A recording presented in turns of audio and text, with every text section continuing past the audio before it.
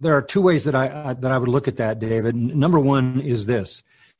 In Romans chapter 1, it says in verse 18, the wrath of God is revealed from heaven against all ungodliness of men who hold the truth in unrighteousness. Nothing could ever be more defining of America than that we hold the truth in unrighteousness. Mm-hmm. I mean, we were founded on Judeo-Christian ethics, morals, and standards. The assumption was that this nation started because people wanted religious freedom. That's buried deep into the Constitution and the Bill of Rights and the First Amendment. So if any nation has ever held the truth, we have. But we are holding it in unrighteousness. This nation, to be honest with you, sort of collectively looks like the Jerry Springer show. Mm-hmm. And that really is what Romans 1 tells us. Romans 1 says the wrath of God is revealed, and then it defines what that is. First of all, God gave them over to sexual immorality. That's the first thing that happens. That's in Romans 1:24. The second thing, God gave them over to homosexuality, verse 28. Mm-hmm. The third one, verse 26 rather, verse 28 is he gave them over to a reprobate mind. So what wrath is this? Well, it's not eschatological wrath. It's not eternal wrath.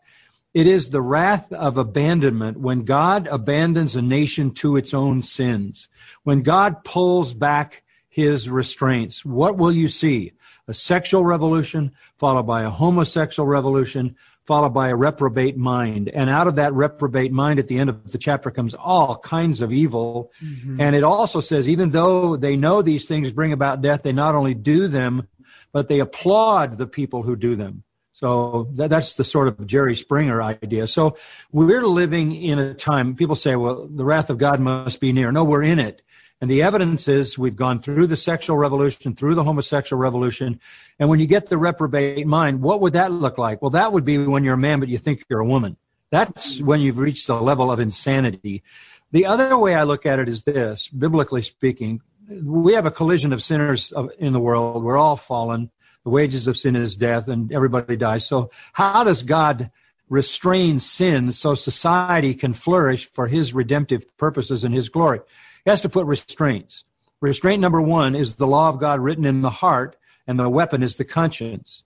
So what needs to happen if you want to get rid of that is you rewrite the law, you turn morality on its head, turn it inside out, and then tell people if they have a guilty conscience, they shouldn't because they're better than that. They shouldn't feel shame. So you do everything you can to assault the conscience and assault the law written in the heart. The next restraint is the family.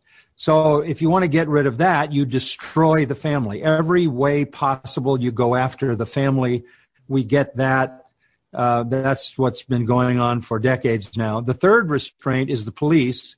So are we surprised when the police are now under assault? They've already done in the human conscience. They've done in the family, and now they're after the police, defund the police, spit on the police. Right. That's the third restraint, government, Romans 13. The fourth restraint is the church. The church is salt and light in the world, so let's go after the church. This is a systematic, satanically inspired assault on all the divine restraints in the world.